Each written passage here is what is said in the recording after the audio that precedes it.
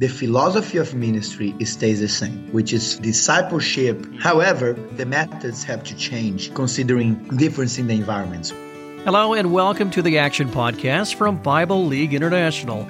I'm your host, Michael Woolworth. The country of Peru is celebrating 200 years of independence, and Bible League is right there engaged in reaching thousands during this bicentennial year. Today we'll hear more about those exciting efforts and how William, a Bible League-trained volunteer, made a 4-hour climb to engage a troubled family in God's Word. I'm joined by my colleague, Lucas Cicada, Director of Strategy for Latin American Ministries. Lucas, great to have you here. Yeah, thank you, brother. Thank you so much, first of all, for the invitation to come here, share a little bit about what God is doing in Latin America. For me, it is always a blessing to speak about how God is opening doors and reaching many souls in Latin America through our partners, to the partners of Bible League. We'll get to all that soon enough. But Lucas, I know you're a humble guy. You wouldn't volunteer this information, but you're an incredible soccer player, I'm told. Tell us kind of how you got involved in soccer and how you came to the U.S. I came to the U.S. I'm actually from Brazil. I'm from São Paulo, Brazil. But I got to the U.S. 12 years ago through soccer. I was a soccer player and I played soccer in college. And then I went on to play some semi-pro soccer and then to professional soccer for a while. And then I played in Brazil. I played in Eastern Europe and then in the U.S. for a long time. And then I transitioned into ministry work. And now I get to use a lot of those relationships also to talk about Jesus and to spread his message of salvation. So it's a blessing, brother. Well, I know you've been a great blessing to Bible League and to the pastors, the lay people, those partners on the ground in Latin America, especially in Peru. We're going to talk about that country today. But tell us what you do in your role with Bible League. I serve Bible League International as the Director of Strategy for Latin American Ministries. And basically what I do is try to serve our partners on the field, the ones that are truly working with Philips, working with church planters, trying to reach people, talking to pastors, and so on. So my job is try to serve them and give them whatever they need so they can reach more people. Well, that's quite an important role, Lucas, and I'm looking forward to hearing how you carry that out in the country of Peru. They're celebrating their bicentennial this year, 200 years of independence from the country of Spain. We'll hear more about some very exciting activities that Bible League is engaged in during this very special year. You've been to Peru. I've actually been there several times myself, but give us a glimpse of what life is like in the country of Peru. First thing that I noticed in Peru is that Peru has various contexts. They have the coast, they have the forest, and they have the mountains. In all of them, the life is very different. And in all of them, the food is very amazing as well. So the food in Peru is one of my favorite things. Regardless if you are in the coast or if you are in the jungle or if you are in the mountains, really, it's amazing. The people, very welcoming, very loving people, and very hardworking people. Unfortunately, life in Peru, especially because of systemic corruption over years now, is very difficult, and you don't see much of a middle class. You see a lot of disparity between social classes over there. And now, because of the pandemic, this has been a little more difficult. There is a rise in terms of poverty in general in the country and high rates of unemployment. So they get on the streets and they're selling drinks, candy, on like corners of urban areas, urban centers, and they are trying to get by like that. So they need what they can gather today for the food of tomorrow, basically. And that's the majority in Peru. But the people, even in that circumstances, even sometimes working in 2-3 jobs or almost barely home, they make it work and they continue to be very loving people. And in this last year, a lot of them have been a lot more open to the message of salvation of Jesus Christ because of the difficulty in terms of economy and also some political crisis that they went through there. I noticed many of the same things when I visited Peru several years ago on several occasions. You're right, the food is top notch, isn't it? The Christians I met, just like you just said, they have a great love for God, for His Word, and for His world. They really have a great sense of community. And I think that's why this part of the world is quickly becoming a world center of Christianity. Talk a little bit more about Christians, their faith. We hear it's authentic, it obviously contributes to this amazing growth that happens in that part of the world. It's why it's a world center of Christianity.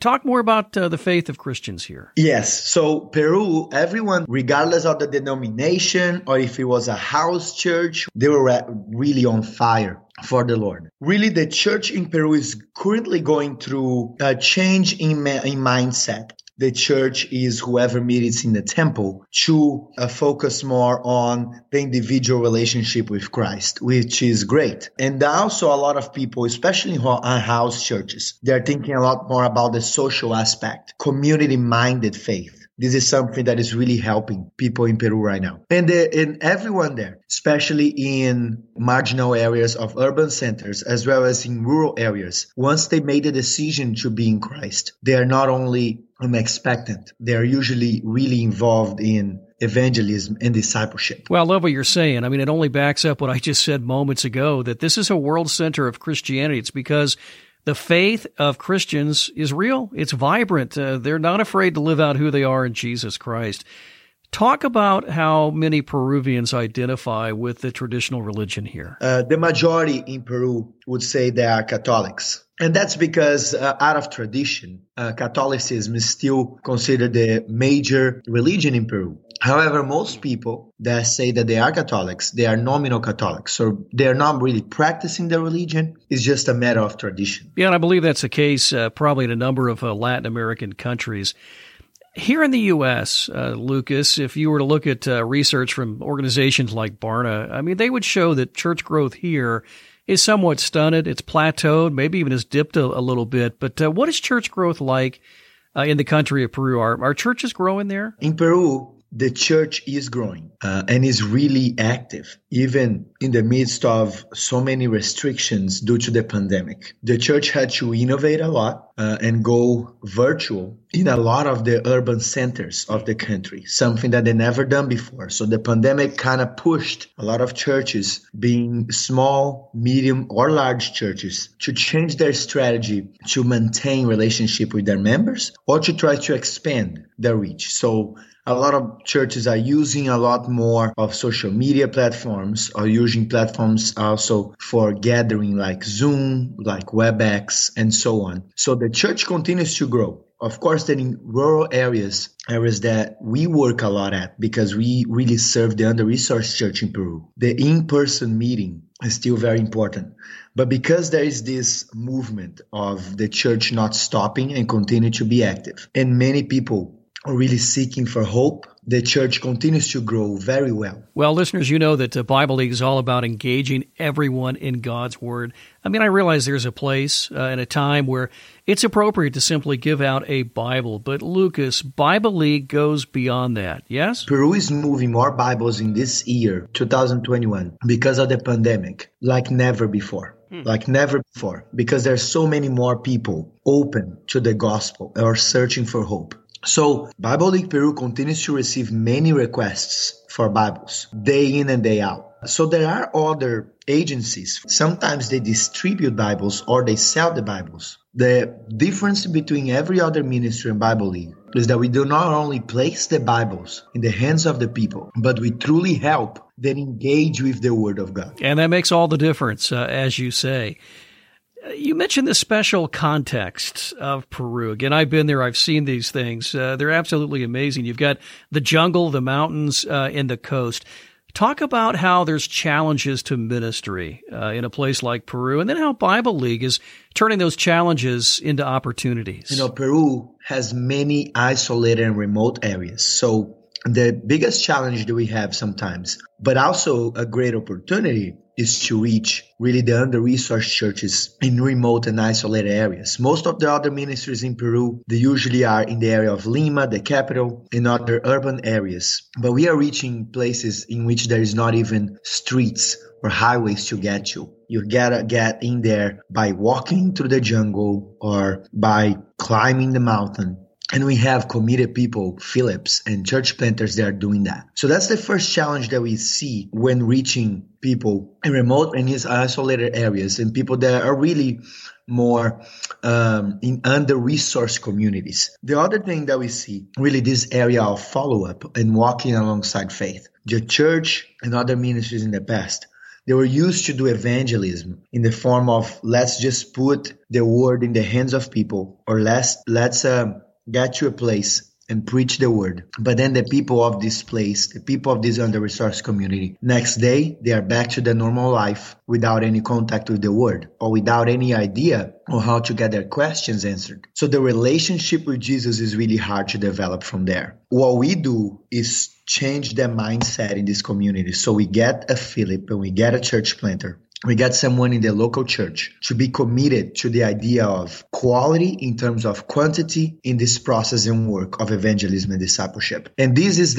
I believe that these are challenges because it's a change of mindset, it's a work that people really have to do over time. You know, we have to shape trainers, we have to shape the Philip to really care and love the community and give a lot of the time to be really walking alongside and having conversations with people about their faith. But it's really being welcomed from a lot of communities and a lot of people across the entire nation. So these are our challenges, but also our opportunities. Yeah, definitely a lot of challenges, but it's amazing, Lucas, to hear how Bible League is turning those into gospel opportunities. I mean, one way you're doing that is by having Bible League volunteers, those pastors, those lay people, those evangelists who are willing to go the extra mile to see that the gospel goes forth. Absolutely amazing. Now, listen, you've talked about some of the challenges of ministry in remote places. Talk about the challenges of ministry in a place like Lima, the capital city. In the urban centers, as well as in the rural areas, the philosophy of ministry stays the same, which is focusing on discipleship and walking alongside people in faith. However, the methods have to change considering the difference in the environments, right? So in urban centers, there's more technology. There are more people that can be reached in urban areas because of the amount of people that are usually within a big city and around the big city, in the marginal areas of these larger cities. And you have a lot of underdeveloped churches that need help in these marginal areas. However, the problem in these big, large cities is usually that we continue to serve the under-resourced churches. Their members are usually people that are working on 2-3 jobs at a time sometimes, or people that live in homes with 8 to 10 members. They do not have water and they have to make life work, so that time to commit to the ministry sometimes might be a challenge. So that is when we really have to have strategies aligned with our pastors in these regions, so that the Philips and the church planters to continue to expand their churches in these marginal regions. They have their areas of work really settled, so that they can give as much as their time and commitment to these people that maybe cannot leave their home or have limited time. We have Philips that are going to go to the house of a family every week, maybe really late at night or maybe on the weekend, because that's the only time that these people can do something. Sometimes these people cannot go to church on a Sunday morning because they might be working or selling. So we have a Philip or a church planter that are going to visit them on Sunday night. And we have to work around these difficulties in terms of schedule because of the circumstances they live in. You're doing a great job, Lucas, of painting a picture in our minds of life in an urban center like Lima, where there's a lot of poverty, a lot of special circumstances where people find themselves, living in a household of 8 to 10 people, as you mentioned, holding down several jobs. But what a joy that they want to follow Christ. They want to learn more about God's Word. And then you've got these wonderful volunteers that have figured out the right times to minister to these families and how to do it in those special circumstances. Our listeners are well acquainted with programs like Project Philip, using the Gospel of John booklet, and Church Planter Training. We've talked about those a little bit already today. Talk about how those programs are contributing to the incredible growth we see in a region of the world like Latin America. Talk about how those programs are being utilized in Peru. The last year, training of church planter training, as well as the planting of new churches, really were affected by the pandemic. However, the Project Philip continues to be widely accepted for youth, for children, and for adults. We usually serve many churches that they do not have any program of evangelism or discipleship. They have the idea, the desire, and they feel the calling to do it, but they don't have any means to develop their own programs. So we support them with the materials and the training. And it is a material that they can understand in under-resourced areas because of the easy-to-read version of the Bible in Spanish. And also because the training is very easy to understand and is biblically based. And we have Project Philip active in person as well as in virtual platforms. And we have this in remote areas, in rural areas, as well as in urban regions. And we have in the jungle context, we have in the coast context, as well as in the mountain areas. Well, I love hearing about this commitment to engage people in the far reaches of the country of Peru. I mean, very exciting to hear. 2021 marks 200 years of independence for Peru from the country of Spain. We mentioned that earlier. Bible League has some big plans during this bicentennial year. Is that correct? Is that what I'm hearing? Oh, yeah. So this is very exciting, brother. This was a godly vision that our brother Alejandro, the Bible League director in Peru, had. And he quickly expanded to many other leaders in Peru, leaders of churches, leaders of partner ministries, leaders of small groups in communities that are really remote and isolated. So the idea is to reach 1 million people this year with the Gospel of John and have these people truly changed and transformed by the word of the Lord. So we began because the celebration, according to Alejandro, is not only that Peru has been freed from Spain for 200 years, but it's also that since then, Peru has had the presence of the evangelical church throughout these 200 years. So it's also a celebration of the evangelical church in Peru growing and learning and helping, assisting people. It's very exciting. We got to really deliver all of the Gospel of John booklets to Peru before the start of this promotion, of this idea, of this initiative. We have sent over 1 million copies of the Gospel of John in a special edition of the booklet to them.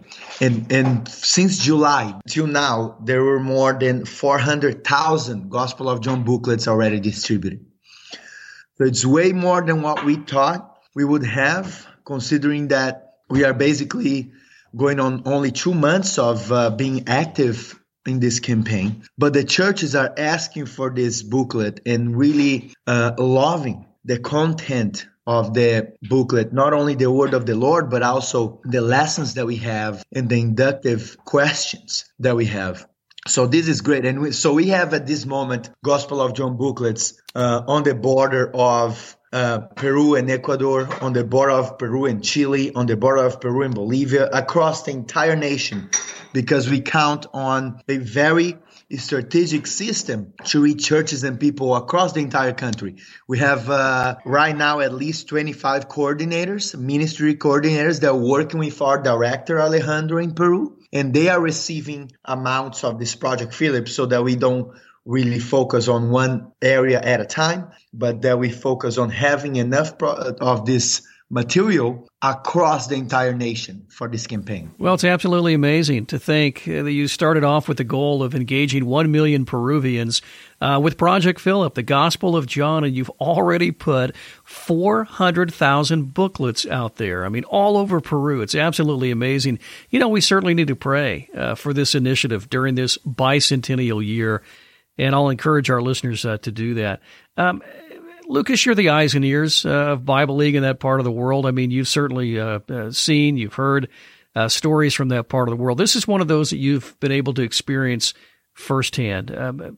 Tell us an amazing story from Peru. I love telling this story because I met the entire family. We took a car in Lima, in the capital, and drove to a marginal area outside of the city. And then from there, we had to take a motor taxi. So these are motorcycles in which the owners of the motorcycles put this cover of plastic in the back seat of the motorcycle, basically, so that they can expand that to have more people sitting in the back. It's very, very popular there. We had to use a motor taxi to kind of go up a mountain until a certain point, and then he dropped us off, and then we had to climb to get to the house of this family on the top of this mountain. And this whole process lasted about 3.5 to 4 hours to reach the house of this family. When we got there, of course, none of that is paved at that time, right? It's only dirt on the floor. It's only rocks outside. It is very dry. And the homes on the top of this mountain, they have no supply of water. So they have no water. We get there. Okay, Lucas, let me stop you there, right? It's a great start to your story. Let me make sure I understand this right. So you and your travel companions, you've just left Lima. You've taken one of these motorcycle taxi rides. I'm sure the driver was speeding at very high speeds. I've been on one of those. And then you reach the base of this mountain range and you climb. You literally are climbing 4 hours to the top of this mountain. I think I've got this right so far. What did you find at the top? We get there and we talked to a woman named Flor. Flor at that time was a 36-year-old mother, and she's very open to let us know about her past and who she is today. When she starts talking, all of the family comes out. It's Amador, her husband, and then she has just so many children that I could not actually count right away, because it was a bit of a mess there with all these kids like hugging us and jumping on us. It was a very fun time. But basically, it was 11 people on this household, and they lived in this house that was basically made of plywood and some plastic tarp on the top. No floor, basically only dirt on the floor inside the house and outside the house. We get in the house to start talking, and we all sit in one of the beds that the kids sleep on. And then we begin talking a little bit about Flor's past.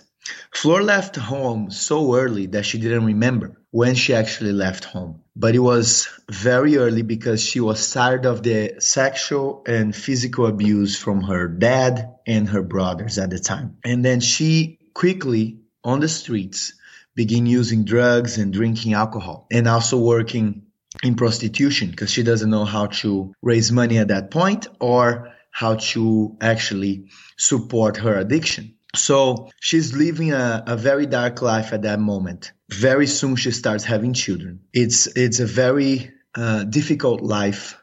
She was involved in just the drug abuse like on a daily basis. And she didn't know how to really give anything to the children. And then right after that, she met Amador. Amador is her current husband. Well, she already had children. He had children. They joined together and they start living around Lima in an apartment that they needed to pay rent.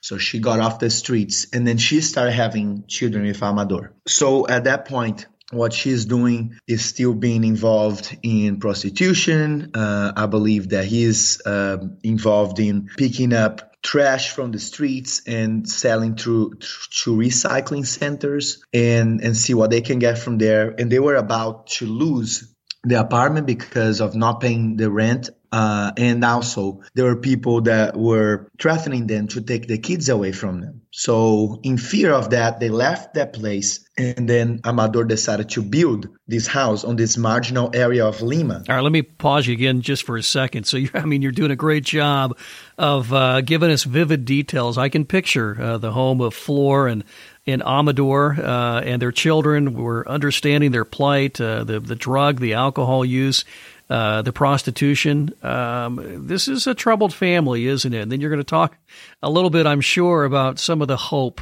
that comes into the story. I'll let you continue. She said that her life with Amador and the kids was very difficult because Amador also drank. She was drinking. They used to really yell and scream and cuss at the kids. It was just normal. It was very normal for them to be in constant conflict, and they just thought life was that way. One day, they were fighting in their home as usual. And one person knocked on the door. The name of this person was William. William is a Philip of Bible League International that was trained as a Philip in the church on the base of that mountain where they live. An under-resourced church that today is in a place that used to be a crack house in the past. So this guy knocks on the door, and the mom and dad, Amador and Flor, they are basically too busy arguing. They don't realize that someone is knocking on the door, but the kids hear, and the kids open the door. And then he gets in and he asks, hey, I would like to introduce you to the word of the Lord.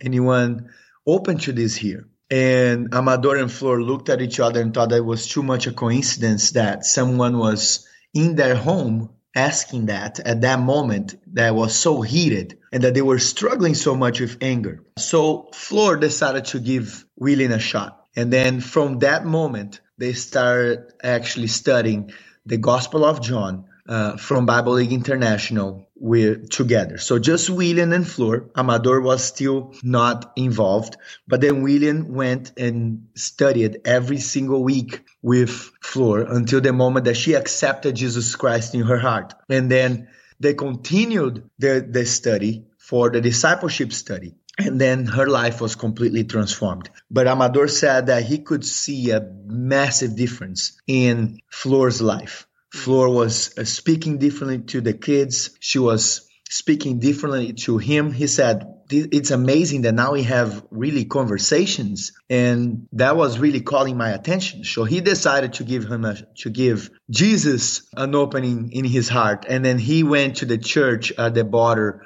of the hill with Flor. Flor, at the time after the discipleship study, decided she wanted to be a member of the church. And then soon after that, Amador also accepted Jesus Christ. And they became a couple that now was following Christ together. They were studying the word together, and they were in a church. At the end of the interview, Flor told me, honestly, my goal before I got to know Christ was to die. So that story really touched my heart. We left that mountain that day with our hearts full. Then we went down to the church and visited the church, talked to the pastors, met William, the Philip as well, and hugged him. It was a great time of fellowship and celebrating what God has done. Golly, I'm like worn out from having heard that story. I mean, that's what we're after, isn't it, Lucas? I mean, it's places some of us will never go. We won't want to go there. And yet Bible League is there through its partners, and they're engaging people with God's Word. This family, Flor, her husband, their children, hopelessness. I mean, what a lot of dysfunction and just tragedy, a part of that story. But to think that Bible League trained volunteer would ascend that mountain, make that 4-hour trip, and engage them with the Word of God. I mean, who else could orchestrate something like that but God? And then, Lucas, to think they came to saving faith, are members of the church, and then you get to descend that mountain after you meet with the family. And then you get to meet with the pastors, the lay people. William, the man that just worked with his family and pointed them to Christ. I mean, absolutely amazing. I love this story, and I'm glad you've taken the time to share it. We're literally in the final minutes of our time together today. I know so many of our donors, they tune into this podcast. Lucas, they're the ones that pray. They're the ones that fund this incredible ministry. What would you say to them in our final seconds together? Yeah. If we could be together, first of all, I think we will all be happy together for the impact of the word of the Lord, right? In Latin America, in Peru, how God is opening doors, and truly show them how the word of the Lord transforms people, how it really changes the life of people. I would invite the donor to keep dreaming big with us, to keep dreaming about more people, about more Gospel of John booklets, to reaching more people. The donors are not only really supporting us, they are partnering with us in this mission of evangelism and discipleship. So let's dream together. Lucas, thank you for those heartfelt words, and what a joy to hear what God is doing in Peru. And yes, let's dream together about reaching more for Christ. Friend, will you pray for Bible League International? We can't do it alone, but through your generous support, we'll continue serving the under-resourced church globally through Bibles and training to transform lives worldwide through God's Word. Tell us what you think about this podcast by emailing your comments to podcast@BibleLeague.org. That's podcast@BibleLeague.org. Follow us on social media or visit BibleLeague.org. For this Action Podcast, I'm Michael Woolworth.